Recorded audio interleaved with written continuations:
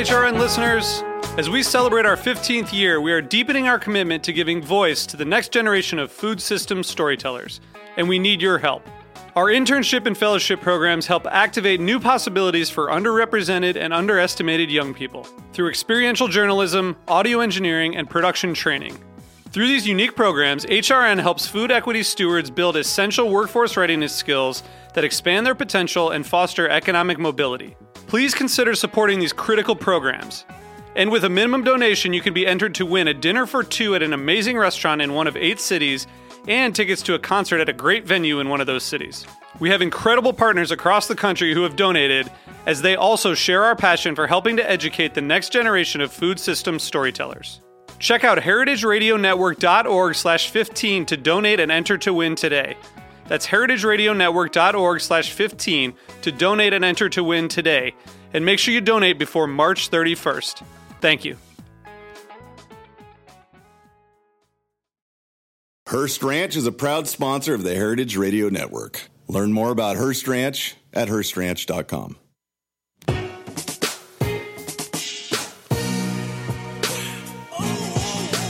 Thank you for listening to Heritage Radio Network. We are a member-supported, nonprofit food radio station. That means that every single thing we do, from broadcasting 35 weekly shows for free, to bringing you exclusive content from sold-out food events across the country, to offering scholarships to high school students, is only possible thanks to the support of our loyal members. And we want you to join the club. Become a member during our 2017 summer drive to get access to sweet swag and pledge your support to the world's only food radio station. Visit heritageradionetwork.org/donate to become a member now.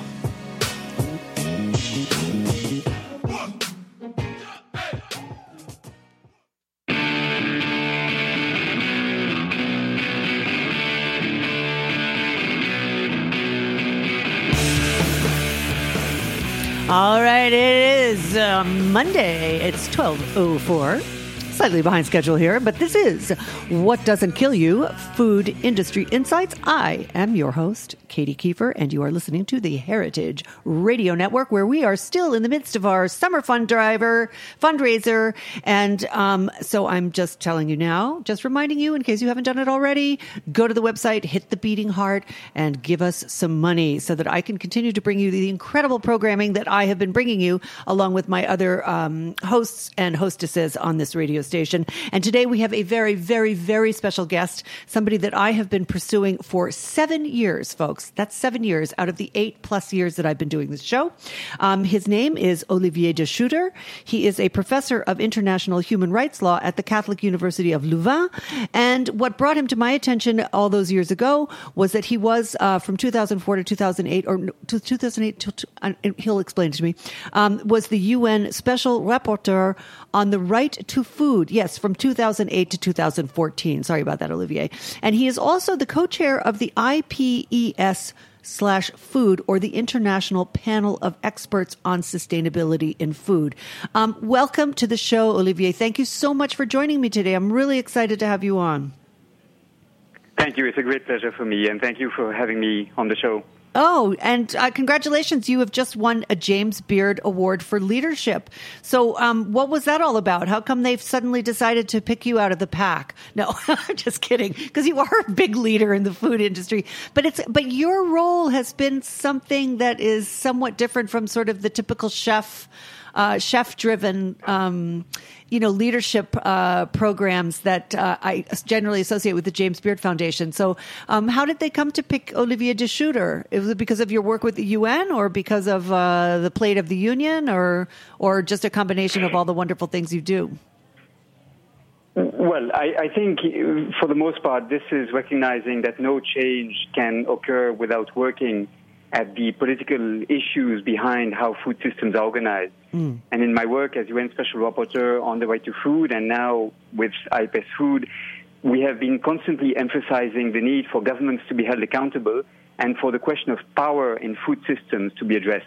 I think what is done by civil society, by what is done by chefs in order to promote sustainable food is absolutely important, but without understanding that behind the system that we are trapped in, there are political choices that are made we shall not be able to make progress in ways that are systemic and sustainable. And so I think this is, in fact, what the James Byrd Foundation is now recognizing. I'm so glad that they are, because I've been actually saying that for years, and which is why I was interested in your work when you were at the UN. And why I subscribe now to the IPES newsletter, which I talk about all the time on my show. Actually, you'll be gratified to know. In fact, I've had Molly Anderson on several times, because when I initially tried to find you in the last couple of years, I was directed to Molly, and I love her to death, and she's a wonderful guest. But it was really one of the things that struck me about the IPES newsletter was just recently, I think it was in March or so, there was an article about the European Union was meeting to discuss food policy going forward, and you had various stakeholders involved. You had agronomists, you had farmers, you had government, you had industry, and everyone was talking about quote unquote food policy. And I just thought to myself, my God, like these talks were going on. It was, in the article, it was reported they were going on in all kinds of countries, in India and Mexico and Canada, these very same types of talks with the same cohorts. And yet the United States was conspicuously absent from any discussions like that. And that was one of the reasons why I was so anxious to have you come on the show.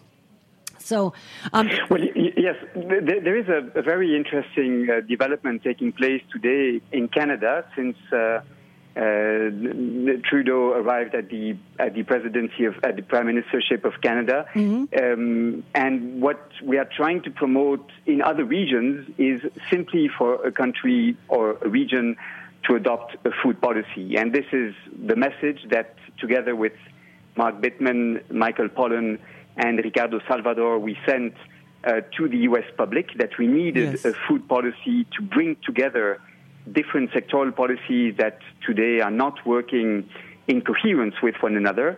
And it is the message we're now trying to promote also within the European Union. And I'm very confident that people shall gradually understand that having an agricultural policy is fine, but if it is disconnected from environmental policies, from health policies, from trade policies, from investment policies or education policies, such an agricultural policy shall fail to make any difference, even if the intentions behind such a policy may be noble and well intended.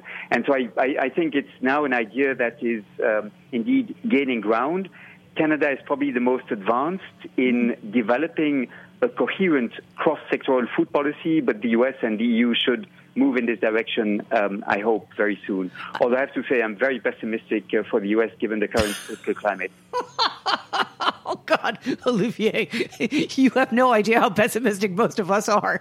I mean, we're all just kind of gritting our teeth and waiting to see when the next shoe drops. I mean, I'm sure that the entire team of the European community is just scratching their heads and thinking, oh, my God, let's just hope he doesn't unleash a nuclear war. Hearst Ranch is a proud sponsor of the Heritage Radio Network. The Hearst family has been raising cattle on the rich, sustainable native grasslands of California's Central Coast for over 150 years. Piedra Blanca Rancho in San Simeon is the original Hearst Ranch, founded by George Hearst in 1865. George's son was the famous publisher William Randolph Hearst. In addition to being known for building the iconic Hearst Castle, William was, like his father before him, an avid rancher. In his words, "I would rather spend a month at the ranch than any place in the world." Thanks to one of the largest land conservation easements in California history, a joint effort with the California Rangeland Trust, the American Land Conservancy, and the state of California, the working landscape at Hearst Ranch will be preserved forever. Learn more about Hearst Ranch at HearstRanch.com. I wanted to ask you a little bit about how since you mentioned Canada and I wanted to talk about the European Union. How are those regions preparing for the biggest challenges that we face, which, in my opinion, are sort of the climate change issue and the growth of population? Because unless as all of these big corporate mega agribusinesses like Cargill, all of the really big players in the meat industry and so forth. That's what I'm most familiar with. You'll have to forgive me. I'm very meat centric because I just wrote a book about it. But, they're all promoting these ideas that if we don't continue to pursue the policies that exist in the United States, which are, more and more bigger commodity crops, more and more meat, we'll fail to feed our population by 2050 when it rises above 9 billion. And so I just wondered, when I read that IPES newsletter, for example, the EU is coming together to develop what you were talking about as coherent food policy. How do other countries stack up against that? Like, say, for instance, China or India, where population growth continues and yet their access to things like clean water and arable land are diminishing. Are they thinking along the same lines, do you think, as you are in Canada, as you are in the EU or in Canada? So all of these countries are, in fact, in very different situations, and the choices they face are very different. Mm-hmm. Let me just say that population growth is indeed in some regions, particularly in sub-Saharan Africa, still a significant problem. That is where the fertility rates are still the highest and where life expectancy is still increasing, so that population grows much faster than in any other region of the world. And in Africa, for example, a continent that today has 1.2 billion people, they shall be 4 billion by the end of the century. So it is a very impressive growth that can be expected. And the only response to this is really the education of women, so that they can have children later in life, have fewer children, and that they can dedicate themselves more fully to the few children they have, if you wish. Today they have very large families, in part because of low levels of education of women, and also because of the lack of social protection. And this is certainly something that should be addressed. But I think it's important to recall that all these countries you've cited are in very different situations. China, for example, is a country I visited in 2010. It's a very special case. It has 21% of the world's population, 1.3 billion people, but only 8% of the arable land available and 7% of fresh water available. So they had to increase production in order to reduce their dependency on food imports and food aid. And they have managed to do so throughout the 80s and 90s, largely by investing in small-scale farming and in solutions that have proven to be highly efficient in the use of resources. Now, they are facing serious problems of land degradation, but they are making significant progress, and it is a country that can make us optimistic about other regions in the world. Yeah, but Olivier, they're also buying up enormous amounts of land in Africa, where they grow the crops for their burgeoning meat industry. So absolutely. I don't know. I'm just throwing that in there as something. I mean, they have the wherewithal, they have the financial resources in which to basically take land away from what you're describing as a population that will quadruple in the next 75 years. So that's going to be a problem. It is clear that China is aware that its ability to feed itself shall be seriously threatened, particularly by land degradation and water scarcity. Water and as a natural reaction to this threat, they are trying to basically outsource food production for their population by buying large areas of land, particularly in Central Africa and in Eastern Africa. Yeah. And this is having a serious impact, feeding land speculation in these countries in recent years. And it is indeed a source of concern.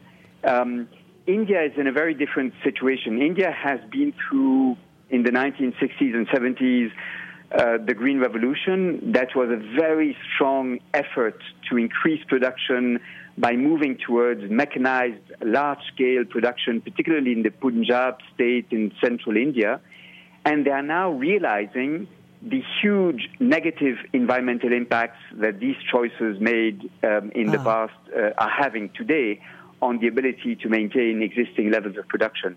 And there's now a very strong ideological debate in India as to whether this path is sustainable or whether they could invest much more in small-scale sustainable farming. They call this no-cash farming because there's a large movement there that offers to produce food without investing in buying external inputs and in buying machinery. And it is a very interesting, debate to watch in India.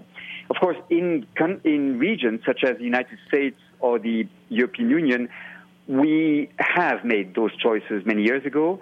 The space there is left for small-scale sustainable farming is very narrow indeed, and it shall be extremely difficult for us to change the trend, to move away from large-scale industrialized farming systems, despite the fact that we now know that these are not the most productive systems. They are the most competitive on markets. They can achieve economies of scale. They can therefore satisfy the shareholders of large agribusiness corporations, but they are not the most sustainable or efficient way of using scarce resources. And I think we must realize that the pathways we've chosen in the 50s and 60s are simply not the kind of responses we need for the questions of the 21st century. Yes, I couldn't agree with you more. And let's go further on that, because our current system, what you were just described as our sort of like monocropping industrial farming, and that has indeed plateaued in terms of production. And at the same time, we have now discovered that this has totally exhausted the soil and polluted our waterways. So now the big idea is soil reclamation, regeneration, carbon sequestration. So in the United States, this is a new trend that I've just started reading about in the last 18 months, I'd say, in a more sort of widespread level. And I'm wondering, first of all, how much of that trend is being used in Europe, in the EU now, and how prevalent do you think the trend will become, given the way that many agricultural schools and extension schools are funded, both here and abroad? It sounds to me like you're kind of pessimistic about getting farmers to move away from that and towards a more holistic approach. But, what do you think the chances are? I mean, I think farmers are seeing more and more that they have to spend more money on inputs. And that's becoming a problem. So do you think that this whole sort of new trend of thinking about cover crops and mulching and, no-till farming and stuff, do you think that has a chance of spreading through larger swaths of industrial cropping? Look, I think it's extremely important that we now have governments realizing that soils that could be carbon sinks if the health of the soil were given priority and if the biological life of the soil were to be restored, that these soils today, being treated the way they are actually net emitters of greenhouse gases and are not in any way managed in a sustainable manner. And as you rightly said, Katie, the reaction of farmers is to add ever more inputs in order to compensate for the loss of natural fertility of the soil. This is completely unsustainable for many reasons, including because it links food production to fossil energies that shall become, of course, scarcer, more pricey in the future, and will make farming more costly even than it already is. So we must move, but it is very difficult for farmers to make this shift. And part of this is because it simply is not how they are trained to think about land. Let me explain. The typical agronomists today and the farmer schools today are teaching farmers how to domesticate nature, how to master nature, how to basically control it in order to use it a bit like a resource we want to extract value from. Instead, we must understand nature as a partner which we must interact with in order to respect its natural cycles and equilibria. And managing soil in that way means not overusing it, means using, shifting in farming and polycropping instead of monocropping. It means minimizing the use of external inputs and trying to restore the natural fertility of the soil. But that is not the paradigm under which farmers have been working in our regions. So I am quite pessimistic because there's no strong incentive for them economic or cultural to shift course from the lessons they've been taught for many years now. Yes, I mean, my concern. I was just speaking. My earlier interview was with a agricultural reporter named Chuck Abbott, who you may know. And we were lamenting the fact that agricultural research is practically non-existent unless it is funded by these large agrochemical or agribusiness companies. And that's been, I think, an ongoing problem, for the last 40, 50 years. These companies have, of course, no incentive to finance research that will basically teach farmers how to use less of their products. Yeah. Right. And they have no incentives in encouraging the autonomy of farmers, and also the training has been largely non-contextual. In other terms, it's as if the very same way of farming would be applicable across all areas, despite the very different topographies and complexions of the soils that we meet in different regions. And I think we have to return to farming that is much more contextual in its approach and linked to the land that is cultivated in particular settings. I agree with you 100%, but I see I see that as almost an impossibility. I mean, when I speak to other, agricultural experts, for example, I was speaking to somebody at the American Farmland Trust recently, and he was saying, in those big monocropped fields of wheat or corn or soy, where we grow our big commodity crops, like we are not set up for any other kind of agriculture there. And so the idea that we can move away from that and expect to have distribution, production facilities, all of the other things that go along with growing food crops of any type, we simply don't have that infrastructure in that part of our country, which is essentially our cereal basket, our grain basket. And I think that's largely true in many regions that grow grains or Indeed. Cereals, right? Indeed, but there is one taboo we must dare affront here, which is that this mode of farming, large scale with heavy machinery and monocropping schemes, is one that is economical on labor. It's machine intensive, but it's not labor intensive. And until we ask what the right price of food is and how well the farmers should be remunerated, we shall fail to encourage farmers to make a shift towards types of farming that will use less heavy machinery and more workforce, perhaps, to have much more complex and diversified farming systems. I believe we should create employment. We should create good, well-paid employment in agriculture in the future, not continue the trend of pushing people away from the land and replacing them with machines. But that requires that we question this idea of the low-cost food economy that has been so dominant in our policies over the past 50 years. Would you say that those policies are as dominant in the EU as they are in the United States? I feel like that we are kind of, the great big elephant that has gone wholesale into this kind of cropping. And I'm not so convinced, and please prove me wrong here, that the Europeans have followed this model, largely because you don't have the incredible space that we have in the United States. I think it would be easier. I guess what I'm saying is I think it would be easier for, say, the EU to go back to a smaller scale than it would be for the United States to follow that path. Would you agree with that? Well, countries in the EU are in a different situation. It's true that the average size of the farm in the EU is not as large as in the US, although we do have very large production units in countries such as Germany, Denmark, or the Netherlands. But on the other hand, we still have an expectation of cheap food from the European public. Today, the typical European family pays maybe 13-14% of the family budget for food items. It's comparable in the US. And that figure was about 35-40% in the 1950s. Yeah. So the expectation that food shall be always cheaper, that the real cost of food shall continue to decrease, is an expectation that encourages politicians to encourage the large-scale farming systems that they've been encouraging since the 1950s.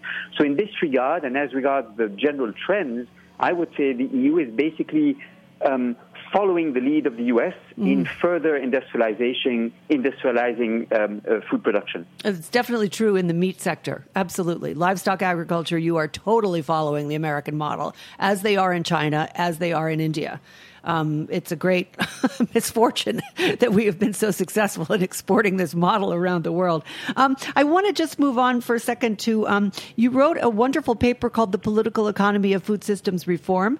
And one of the points that really struck me in that was that it was not merely the agricultural practices that we've just been discussing, but also the production, the packaging, and the distribution that have a major impact on the environment. Can you talk a little bit about that? Well, yes. Look, when we discuss the relationship of food to climate change and the environment more generally, we usually focus on the first segment of the chain. But in fact, what we've seen is that as a result of a taste of the public for processed foods, more of our food has been industrialized, has traveled long distances, has been processed by means that are extremely energy thirsty, and as a result, we have food systems that use up or that are responsible for maybe 1/3, 34% of the total greenhouse gas emissions. This is enormous. It's enormous, and only a small part of this actually is what happens on the field. The rest is in packaging, processing, transport of food, and the preparation of food at the final step before it reaches the plate of the consumer.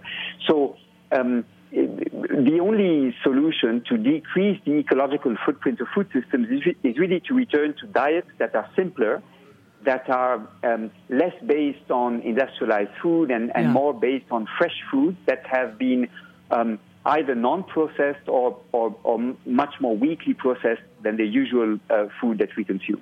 Well, the usual food that we consume in the United States, because I mean, I've traveled a bit, and I was in Europe last summer, in Italy, in France, and in England. I can't say much about the English food, but it is what it is. But in France and in Italy, it seemed that the local food culture was as robust as ever. I was in the countryside in France, and it was definitely very, very much geared towards low impact preparation, shall we say.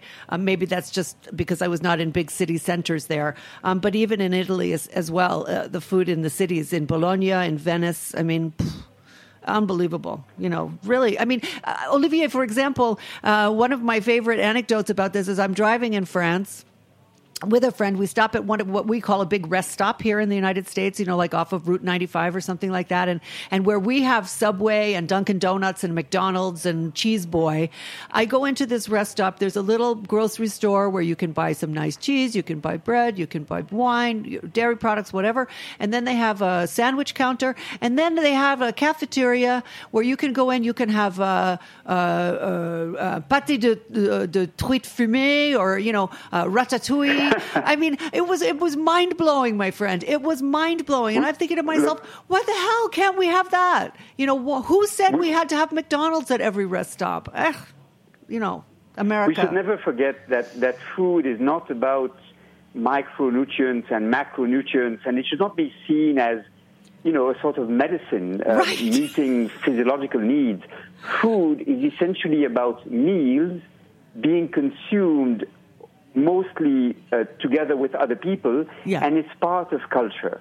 And I think one major obstacle we have today is that this food culture, this habit of having meals together that are prepared together and enjoyed together is a habit that is being lost. And as a result, people just use or eat food that is convenient, that is quick, that is fast, easy to prepare. And I think one major difficulty the U.S. shall have in the future, if it wishes to move towards healthier and more ecologically sustainable diets, is the loss of this food culture that, yes, we still have in some parts of Europe. Yes, absolutely. I mean, most people here cannot cook. I myself come from a culinary background. My family cooked. My parents were both very good cooks. I was definitely in the minority as a child. I'm in my 60s now.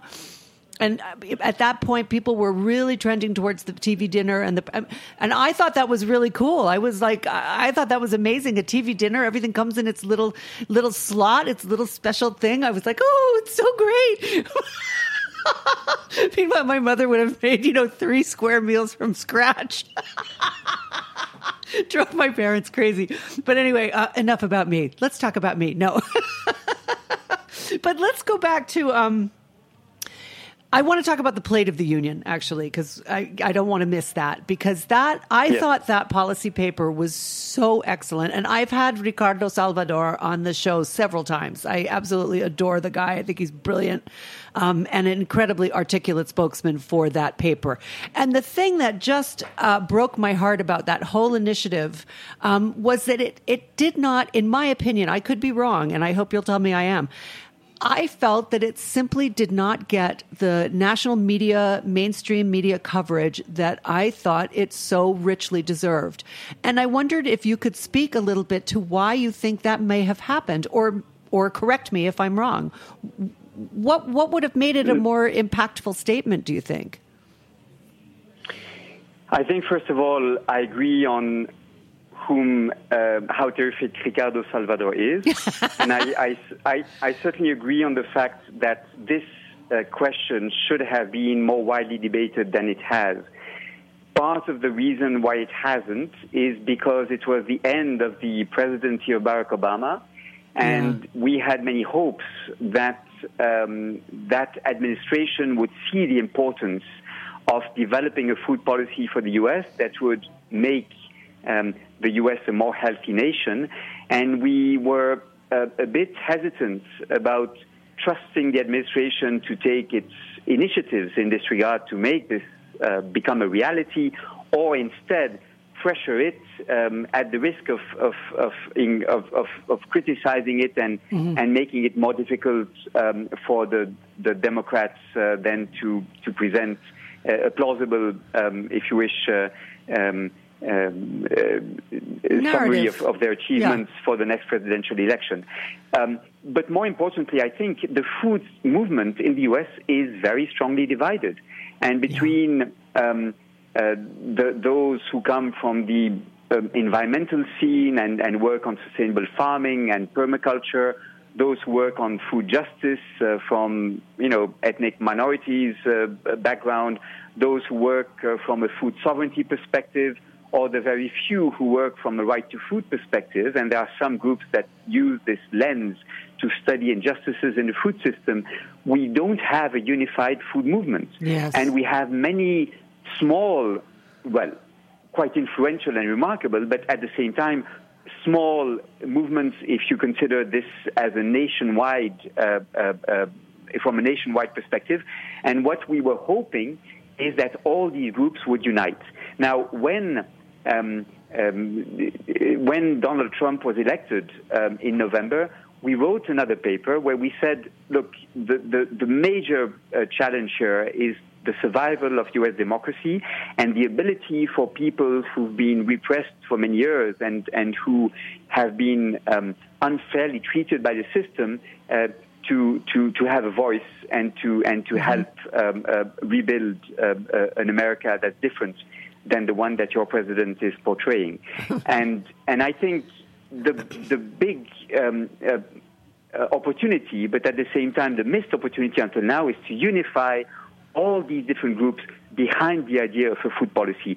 This is exactly, Katie, what's happened in Canada, where many different groups were arguing about food issues, and they unified behind a single people's food policy that Justin Trudeau had no choice but to list amongst the priorities of his administration when he took office a year ago. And I think this is what we can hope.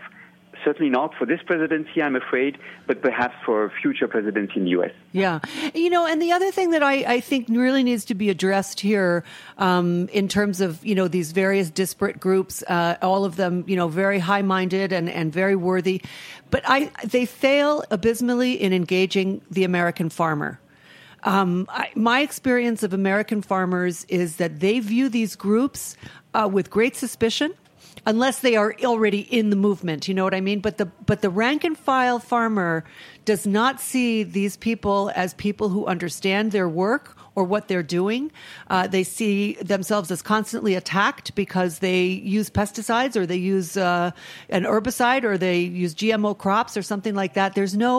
I really feel like these, that's why when we were talking earlier about the IPES and the fact that these various groups come together, it's not just advocates for, food justice or social justice. It's farmers. It's the industrial arm of agriculture. It's like you have to bring all of those people together to make the food policy. And this is where I feel like advocates like myself have really failed to connect with the most core constituency of making a food policy, and that's American farmers. Do you see any movement?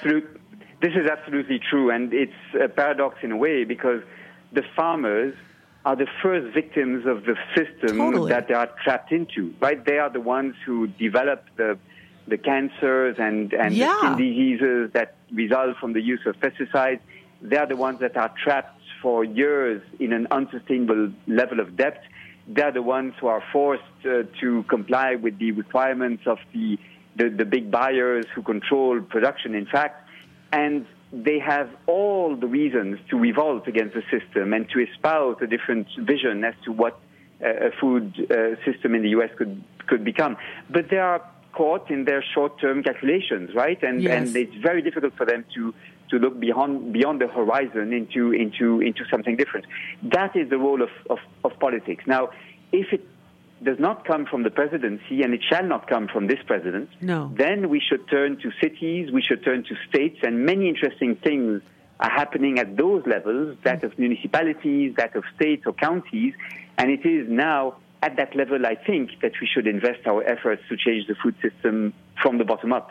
Yes, I would agree with you there. I think it's really interesting. I mean, I am from a small state in New England. I'm from Rhode Island, and Rhode Island, which was once, a textile and it had a couple of manufacturing elements, but it was a very, very big fishing state. It's called the Ocean State because it's surrounded on three sides by water. We had a very robust fishing industry until the 1970s when we, at that point, had overfished so desperately that the fishing industry collapsed, largely in New England, but especially in Rhode Island. And now the economy is reviving around food.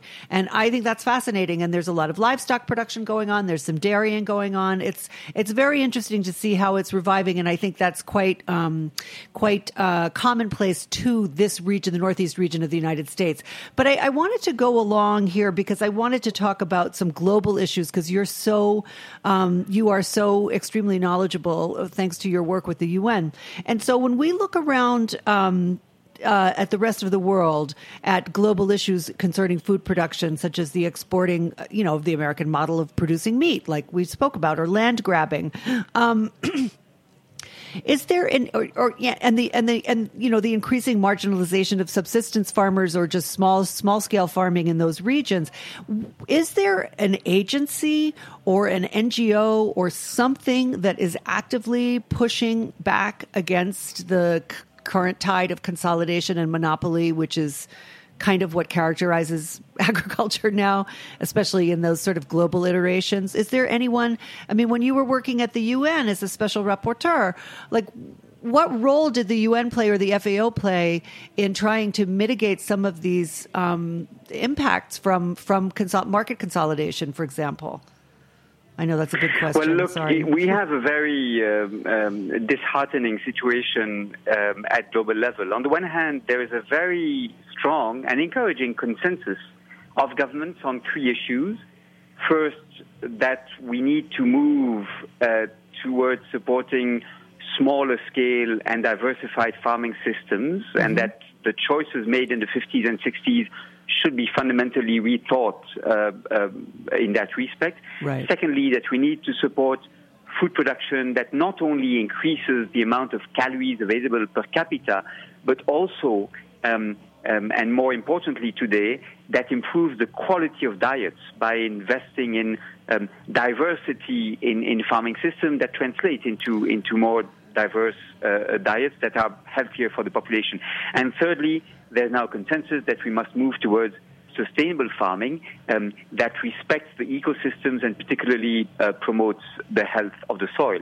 Yet, although governments since 2008 have pledged repeatedly in different international summits to move in this direction, who actually makes the choices are the big investors who have the ability to make investments in farming, a sector that has been invested in over the past 40 years. And unfortunately, what these investors are interested in is linking large-scale production to the high-value OECD markets of consumers in the US, in Europe, and in Canada. And they are not very interested in supporting sustainable farming that can feed the local populations in short food chains. What would be the more sustainable way of doing things by relocalizing food systems and by having a much more decentralized mode of food production that would give less importance to these big agribusiness corporations. Why do we need the private sector? Well, we need them because the governments simply do not have the money it requires to build a new logistical system, to connect farmers to consumers, to invest in irrigation systems and so on. The private sector is needed because governments do not have that money. And so, unfortunately, we have a disconnect between the discourses that are preached and the reality that's developing on the ground. Yeah, and I wondered if you, that makes me think about the World Bank, which has been a very efficient tool in promoting what was called the Green Revolution, as well as helping, they theoretically help developing countries manage their food policy. But it seems like more as if, that's why I was asking about the NGOs. Like, is there somebody else besides the World Bank that is, trying to push back against the corporatization of food production in developing nations? I mean, I don't feel like there's anybody else out there who's doing that. What do you think about the World Bank? Are you a supporter, or do you think that they are, more or less pushing a Western ideal of corporate policy? The World Bank in the 1980s was systematically encouraging countries to develop export-led agricultural production in order for these countries to have access to foreign currencies and to industrialize. That was a major mistake because it marginalized small-scale farmers and it encouraged the development of industrial agriculture that made many agriculture-based countries dependent on not only importing chemical fertilizers and oil, but also on food imports, paradoxically, because they produced for export and they had to import even larger proportions of the food that they consumed. Right. However, the World Bank in November 2007, published a report, a report titled Agriculture for Development, which is their annual World Development Report, in which it acknowledged very frankly that it had made mistakes and that it had made prescriptions that are now not valid anymore. It's difficult. It's a cultural shift that's taking place in the World Bank that is very slow and is not shared by all the World Bank headquarters. This being said, what's important here really is that we have in the UN system, we have no ability to address the power of big corporations, the private sector. The question of power in food systems that seems to me vital to address and to discuss openly is a question that is taboo. In no single communique at the end of G20 summits or the end of international conferences on food security shall you see a reference to power in food systems and to the influence these big corporations have in defining policies of governments. That is, however, a major issue, and we would need to be much more frank and transparent about the need to discuss the question of power and to move towards food democracy, which is the ability for policies to be made accountable to the public and much more transparent. Yes, I couldn't agree with you more. I mean, to me, it starts and it ends with corporate control over food policy. And, I mean, if we were to unwind all of the many strands of the politics, the market consolidation, the current business models, and the expansion of the Western style diet into developing countries like Vietnam or China or, any of the East of India. I mean, it just seems almost impossible to sort of get those strands teased apart so that each one of them is looked at as part of the whole, and that corporate control has to be at the very top of that pyramid. But if you ruled the world, what would your prescription be for where to start in terms of best practices? Would we start with exposing corporate control of food policy? Would we start with better education of farmers, shifting the sort of agricultural paradigm? What would be your prescription? The big challenge, Katie, is there's no single place where to start because all these elements are interconnected and all these components of the food system have co-evolved.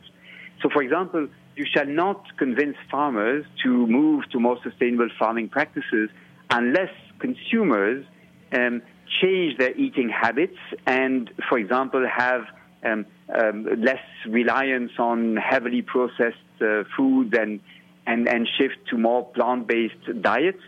And if you don't have the logistics that supports the farmers in their ability to market in their own region, you will not have farmers do something else than what the big commodity buyers want them to do. Yeah. And so all these changes at different segments of the chain must be conducted together. And we need, pathway thinking. We need to think in 5, 7, 10 years, what do we want to achieve in terms of a vision for the food system in the future, and what are the steps that need to be taken in order to move towards that vision. That requires an approach that goes beyond agricultural policies alone, that considers together agriculture, environment, health, education, even social protection and wages for those working in the food system.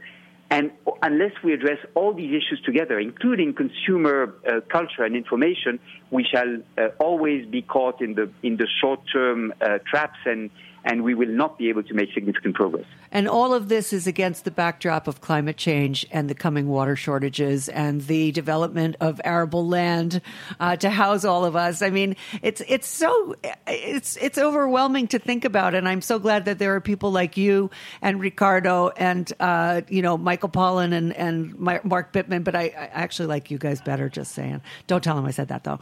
I think you and Ricardo really seem to have this very much more sort of global perspective in a way. Anyway, that's just my opinion. But in any case, we have to wrap it up here. And I wanted to ask you to please let people know where they can learn more about your work, about IPES Food, and what you're working on next. Well, the International Panel of Experts on Sustainable Food Systems is a bit like an IPCC on food. It tries to bring together existing science in order to make recommendations to policymakers that are informed by the reality of people's lives. And particularly, we work very closely with social actors because we do not believe that science can develop in laboratories or in universities alone. Science is something that can be co-developed with social movements, and this is why many of our recommendations are informed by the dialogues we have with NGOs, with social movements, with farmers, with those working on the front line of hunger and malnutrition. And IPES Food is indeed a global initiative that connects experts from different parts of the world and from different disciplines that tries to help move the debate forward. And I very much hope that in the future, this message about the need for governments to adopt a food policy that can make sense and bring us closer towards the vision of a sustainable food system shall be heard in the future by governments. Well, if I have anything to do with it, it's certainly going to happen with my listeners. Olivier, thank you so much for joining me. Will you come back again? Can I contact you again to have another interview at a future date? That shall we, with great pleasure, of course. Really? Oh, that's so great to hear. Thank you so much. And thank you to my sponsor, the Hearst Ranch. I'm pleased as punch and proud as can be that they are still one of our primary sponsors and certainly one of my favorites. So thank you to them. And thanks for listening, folks. We'll see you next week. Bye for now.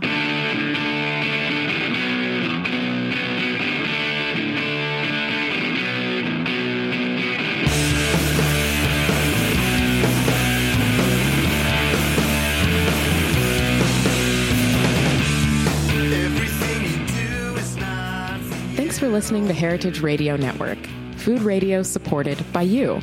For our freshest content and to hear about exclusive events, subscribe to our newsletter.